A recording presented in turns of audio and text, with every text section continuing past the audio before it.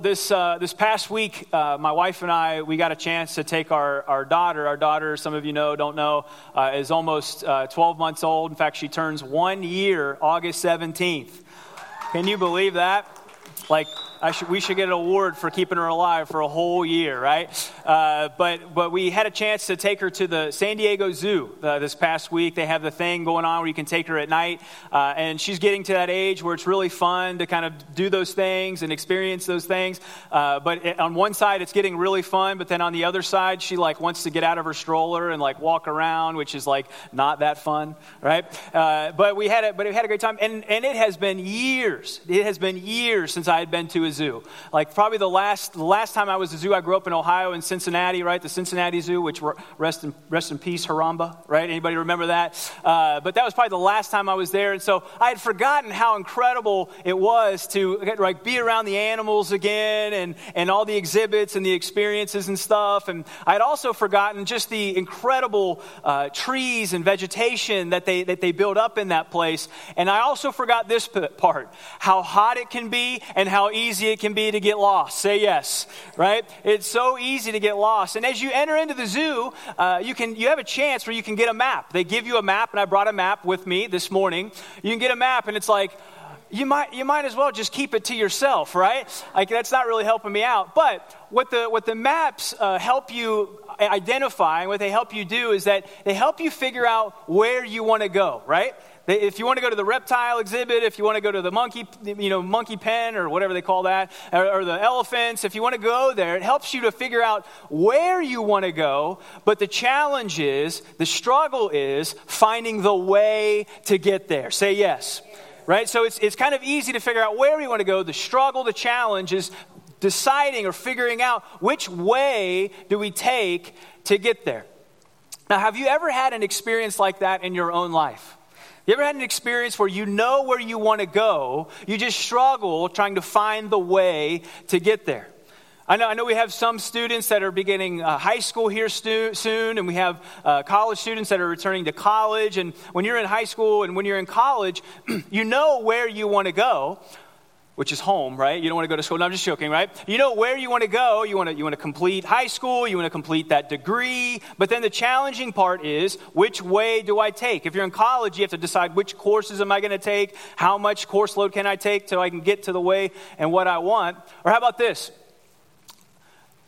When you want to get married and you want to meet that person, where do you go to meet that person? Where do you go? She wants to know, right? So if you know, tell her where to go, right? Right?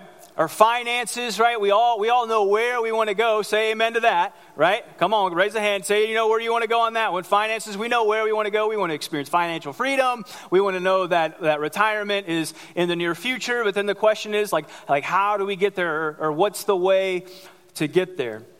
Or how about this, our careers, and we know we want to find a career that we love, but how do we get there? But then finally, what about this category? Is spiritually. Spiritually. We all know that there are places that we want to be, right? The Bible talks about this place called heaven, but there are all these places where we know where we want to be, but the challenge is, how do we get there? But this is what I want to propose to us this morning. What if we have been focusing on the wrong things? What if it's not focusing on the where, but rather it's focusing on the way that will help us to get there? Turn to your neighbor and say, focus on the way. Focus on the way, right? So if you have your Bibles, we're going to be in the book of John chapter 14. You can move in that direction. I'm going to set up some context for us this morning. So if you remember, we've been in John this whole conversation and looking at these different statements. And if you remember that usually when Jesus makes these I am statements, he's in a certain context. He's in a particular context. When we heard about, how about this? Just a little quiz for us. What's the first, week one, what was the first I am statement of Jesus? I am the bread. Amen, right? I don't have a gift, but I'll get you one for that, right? How about this? Week 2 then. What was week 2? the light. Very good, very good. So week 2, I am the light. Whoever follows me will never walk in darkness. What about week 3? What was week 3? The gate. I am the gate to the good life. What about week 4? Week 4. I am the good shepherd. The good shepherd. If you remember, the reason that was a big deal is because Israel's leaders were considered shepherds. And he talked about how there are good shepherds and not so good shepherds. And that's when he steps on the scene. He says, I am the good shepherd, meaning I will be the one to lead you to the places you want to be. And then what was last week? I am the resurrection and the life. The resurrection and the life. Now, when Jesus usually made these statements, he was speaking to a particular audience. It was usually directed at the leadership. It was usually directed at the church leaders at the time. And he would do this. Jesus is so smart. Turn to your neighbor and say, Jesus is smart. Like, tell him, right? Jesus is so smart. He would show up at these festivals. He would show up at these places where people would gather in from the surrounding community. And he would use that context to make a statement about himself. So when he says, I am the light of the world, guess where he says it? He goes to the festival of lights. Look at you. You're a scholar. You didn't even know it, right? So he's in the festival of lights. He says, I am this. Now, this week is different. His address is going to be very different. And this, if you're sitting here and you consider yourself a Christ follower, I would say that what Jesus is going to tell us today is probably one of the more important things that he's going to give people that consider themselves Christ followers. He's not talking to church leaders anymore, but rather he's talking to people because he knows that his path is going to take him to the cross and he's going to go back up to the Father. And so what he's going to tell you is to leave with you so that you can be where he is. So that's what we're going to jump into this morning. So if you have John chapter 14, beginning in verse 1, would you say, I got it? Oh my Lord. We're going to have to help you out. That's okay. We'll have it on the screen just for you. Now, let's say this together as a community. Let's say this together. Ready on the count of 3. 1, 2, 3. Do not let your hearts be troubled. You believe in God. Believe also in me. Let's say that again. Do not let your hearts be troubled. You believe in God. Believe also in me. He says, you believe in God, believe also in me. Another way to translate that is you can say, you trusted in God, now trust in me. Has anybody here, have you ever had someone say, just trust me? You ever had anybody say that?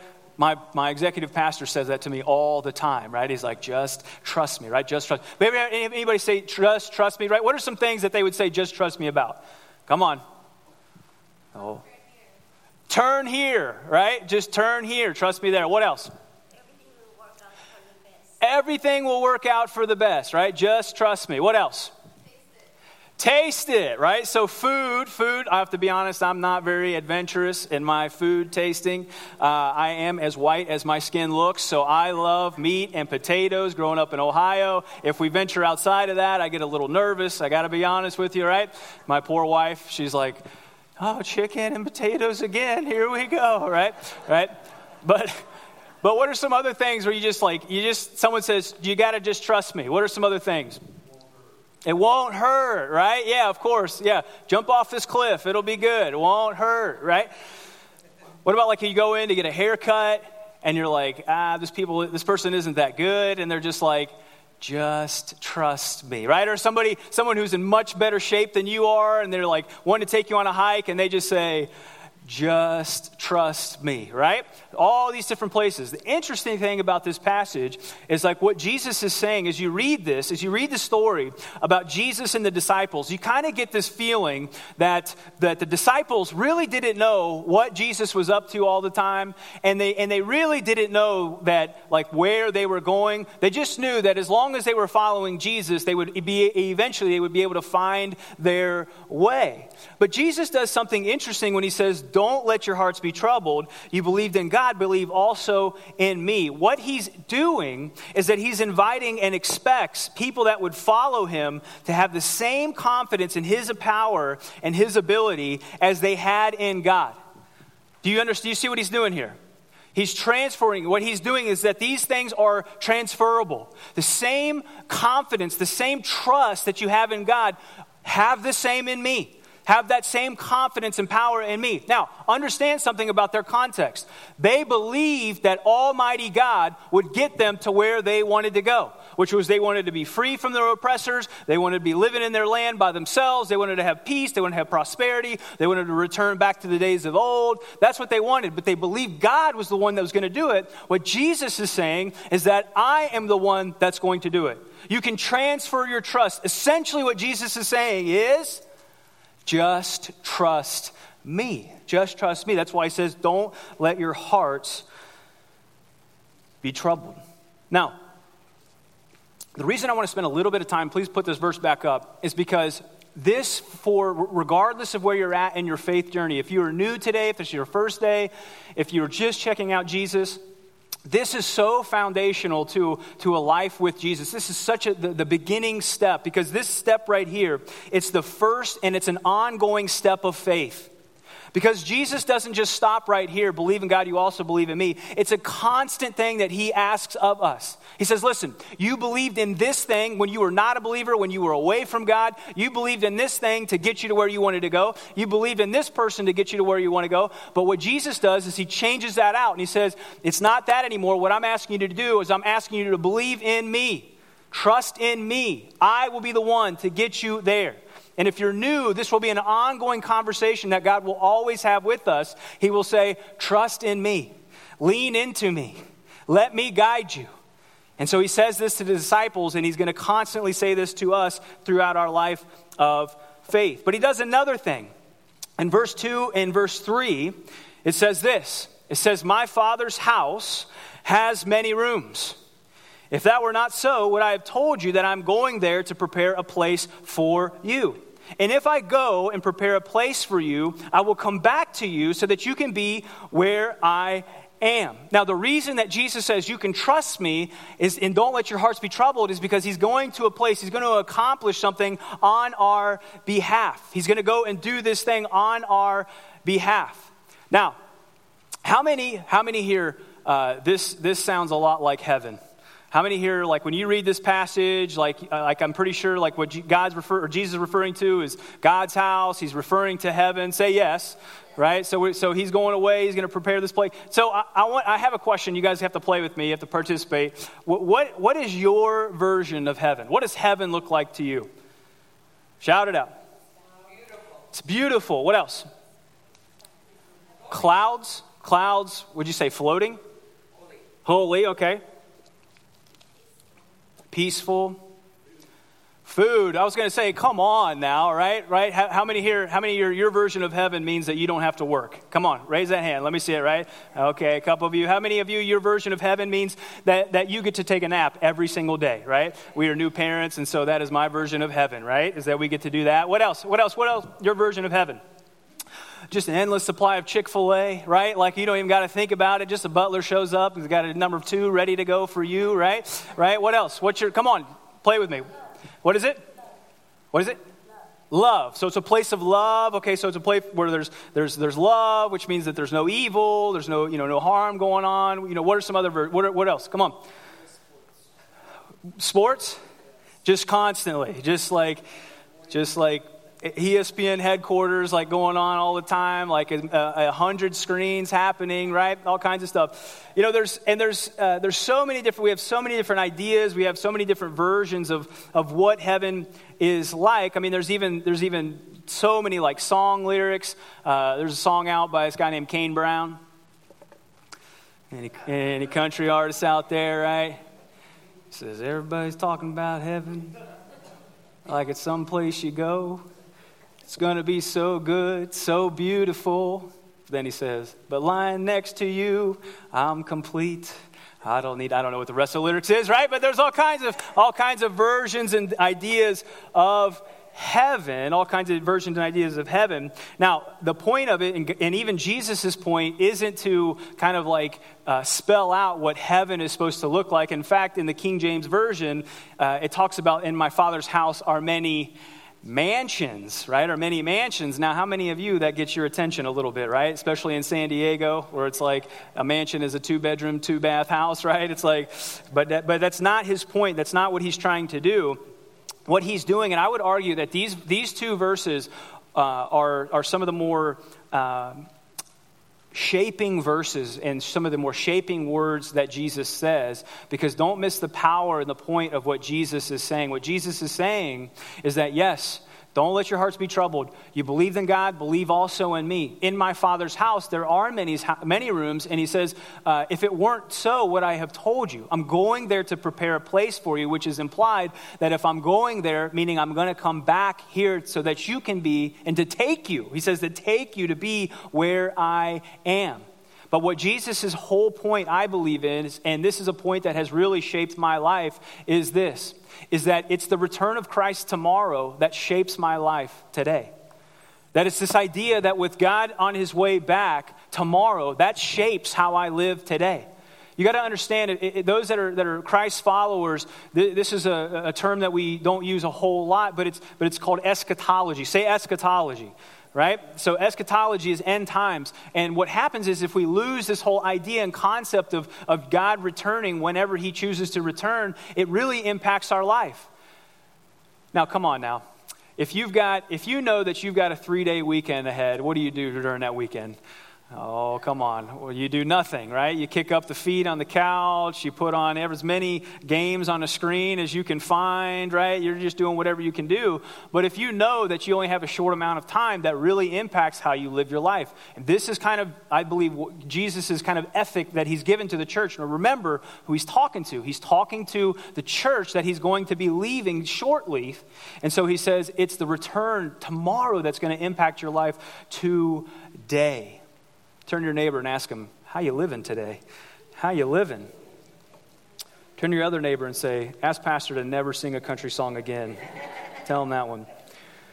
There's a quote by C.S. Lewis, and he says this about this whole idea of what's next. And he says, if you read history, you'll find that the Christians who did the most for the present world were precisely those who thought the most of the next. It is since Christians have largely ceased to think about the other world that they have become so ineffective in this one. You see, how we think about tomorrow shapes how we're going to live today.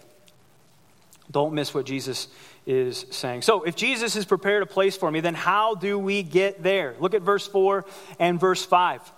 In verse 4, I love what Jesus says because he just says, hey, this is what I'm doing, this is where I'm going.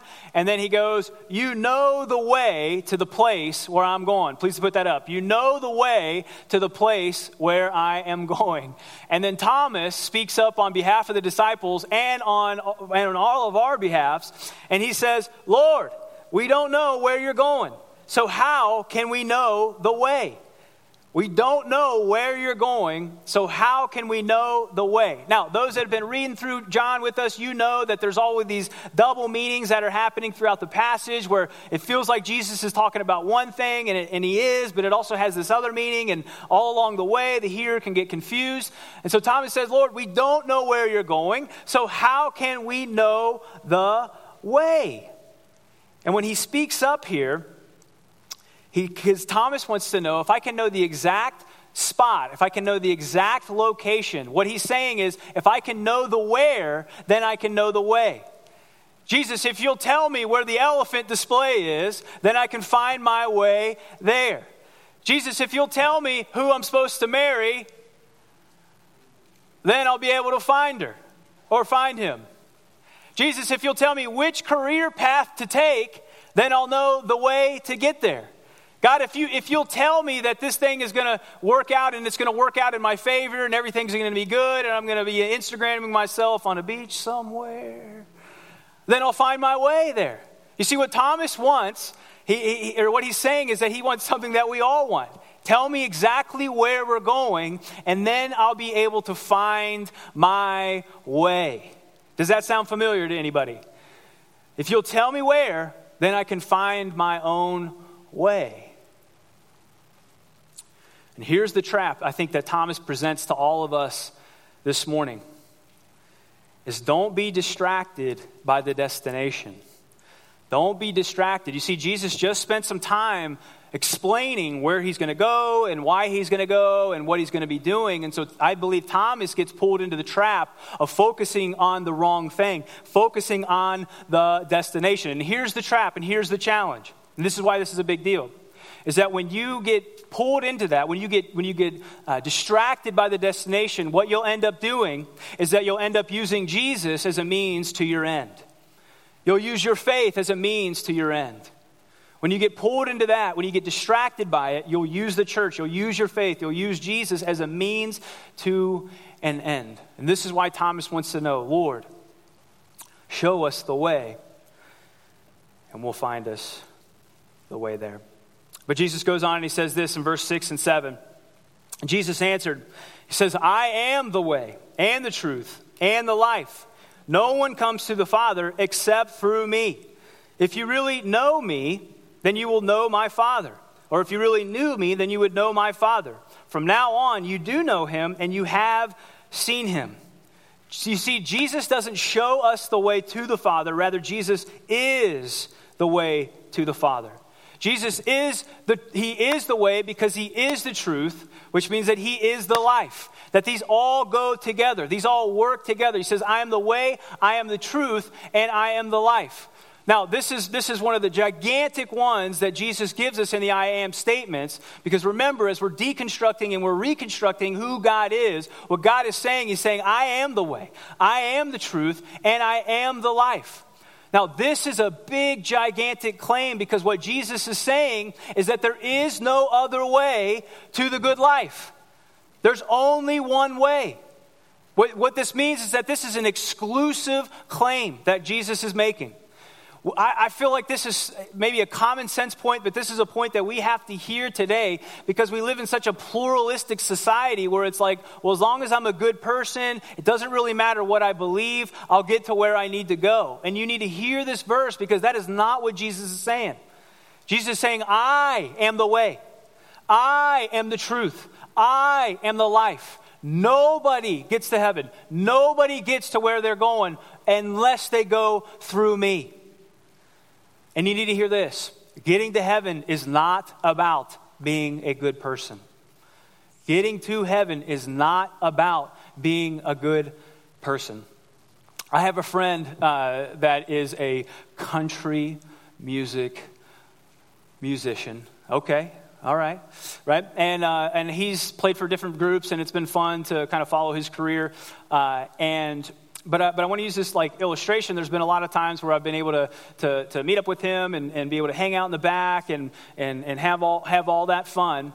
And this idea of if I were to go to a show and I were to go to the bouncer and I were to tell the bouncer, listen, bouncer, did you know what I did today?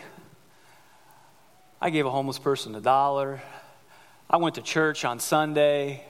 I called my mom the other day. I just tell them all the good things that you did that day. And then you'd say, can I get to the back here? What do you think that bouncer would say? Security, come and take this guy out of here, right? And it's the same thing. But because I know the person that's in the band, because he's able to give me an all-access pass, by showing that to the bouncer, then I get access to whatever it is that we're doing back there. And it's the same concept, it's the same idea that what is being presented here is that being a good person does not get us to where we want to go. Rather, what Jesus is saying, he's saying, I am the way and the truth and the life. Turn to your neighbor and say, Jesus is the way. Jesus is the way. And this is a gigantic claim. And here's kind of the big idea and the big point this morning. Is that if you know the way, you'll always be able to find your way. If you know the way, you'll always be able to find your way. In your life of faith, as you're navigating your life and as you kind of know where you want to go, but the struggle is the way, what I believe Jesus is saying to us through this passage is that if you know the way, then you'll always be able to find your way.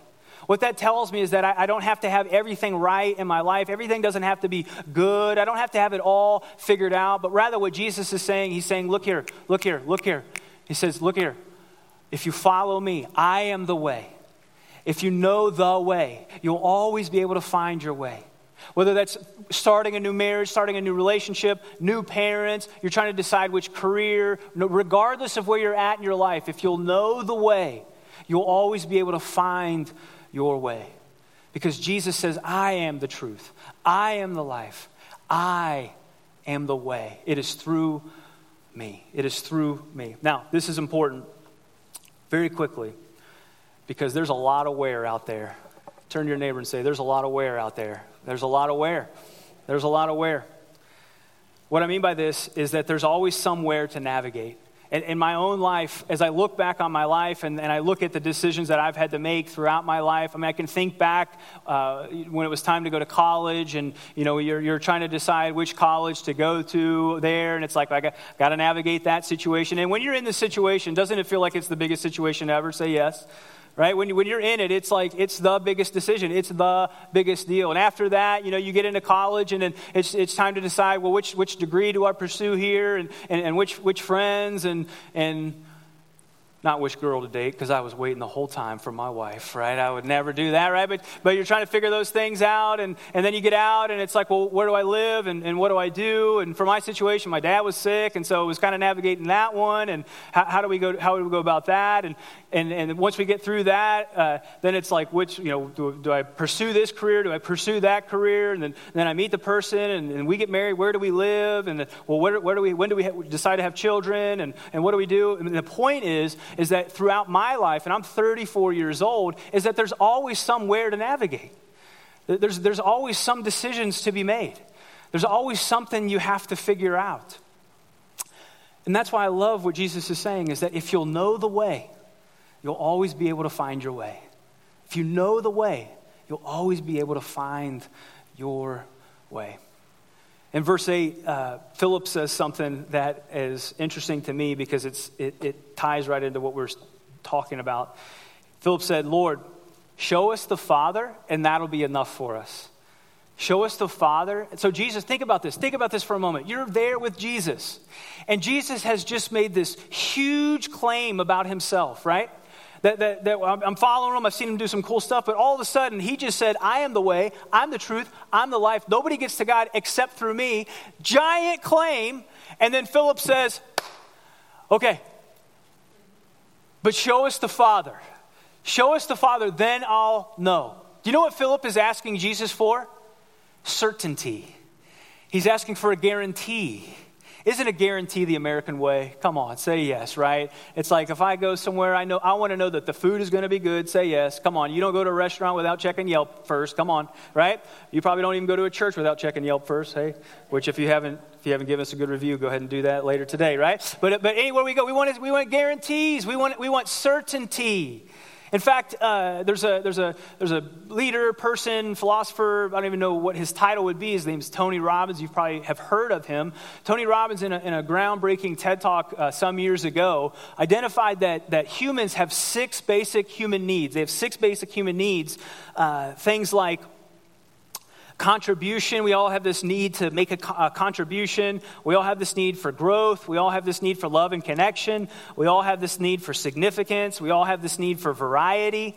But the number one basic human need he identified was certainty. Because he would say that certainty is a defense mechanism for our survival.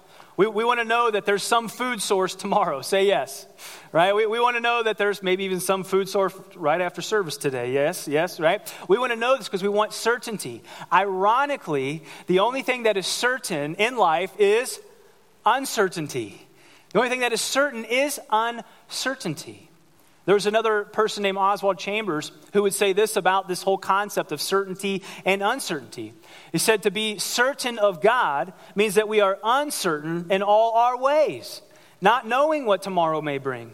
This is generally expressed with a sigh of sadness, but it should be an expression of breathless expectation. We're uncertain of the next step, but we are certain of God. And so what he wants is that he wants certainty. Yes, God, I will believe that you are the way. I will believe that you are the truth. I'll believe that you're the life. I'll even believe that the only way to experience the good life is through you. But then he says, show us the Father. Essentially what he's asking for is to show us something that nobody has ever seen before. Give us a guarantee. Give us that certainty. But the only certainty in life is uncertainty. And so let me ask you this question this morning. Where is the uncertainty in your life? You don't have to, it's a rhetorical question. You don't have to shout it out. But where is the uncertainty in your life? Is it relationally? Is it financially? Is it emotionally? Is it with your family? Is it a work thing? Where is the uncertainty in your life? Because the only thing that is certain, because as we focused on those things, as we try to gain certainty for those uncertain areas in our life, what I believe is that I believe it's not a worthwhile pursuit. But rather what Oswald Chambers tells us is that to be certain of God is to be uncertain in all our ways. Meaning that there is only one person, there's only one thing in which we can be certain, and his name is Jesus. Jesus goes on and he answers Philip by saying this, "Don't you know me, Philip, even after we've been together such a long time?" And then he says, "Anyone who has seen me has seen the Father." What he's saying is, and if you're here today and you have questions about who God is and what he looks like, and as you're re-examining your views and image of God, pay close attention to the life and the person of Jesus. Because what Jesus is saying is that Jesus is the one that reveals the Father. Jesus is the one that reveals what God looks like. Jesus is the one who reveals the nature and the character of God. When you feel like God is distant, when you feel like God is angry, when you feel like God is stingy, when you feel all of those things, look at the actual life of Jesus, and you will see that he is none of those things. So what do we do this morning with a message like this? How do we kind of break this down and synthesize this into our life? I want to give us two things this morning as we close this morning. The first one is that in verse 12, Jesus jumps down and he makes this statement, and he says, "Very truly, I tell you, whoever believes in me. Again, Jesus is, when he makes this exclusive claim about himself, the interesting thing is that the invitation is not inclusive. Rather, the invitation is for everybody. It's an inclusive invitation. He says, whoever believes in me. But the thing I want to give you is this, is to know the way. Know the way. And John, he uses this word know 39 times. And it's this Greek word called gnosko.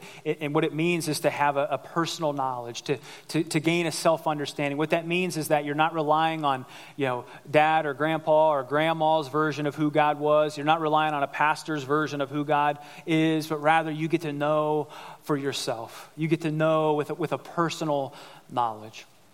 When I think about my wife and this whole concept of knowing, knowing her, there's things where you can know about Crosby from the outside, but until you have entered into a relationship with her, there's this different knowledge that takes place. There's this personal knowledge that takes place. And it's a knowing, and I believe it's the invitation that God is giving to all of us here this morning, is to know me. Now you got to understand something. Knowing God means that it's not just a 1-hour deal on a Sunday. My Lord, if I approached my wife that way, I would still be a single man. Say yes, right? But it was as soon when we met, and she was in San Diego, and I was living up in Orange County. It was honestly, it was like a panic attack for me of when do I get to see you again, right? And she was finishing up nursing school and was studying for the NCLEX, and was also getting ready to run the half marathon, which meant that she had about this much time for me. And I remember calling her and telling her, I don't feel like a priority in your life. And she said, yeah, you're not. She didn't say that, but that's how it felt, right? But it didn't matter. It didn't matter because I wanted to know her, and I wanted to pursue that knowledge. I wanted to have that personal knowledge for my own life and for my own self.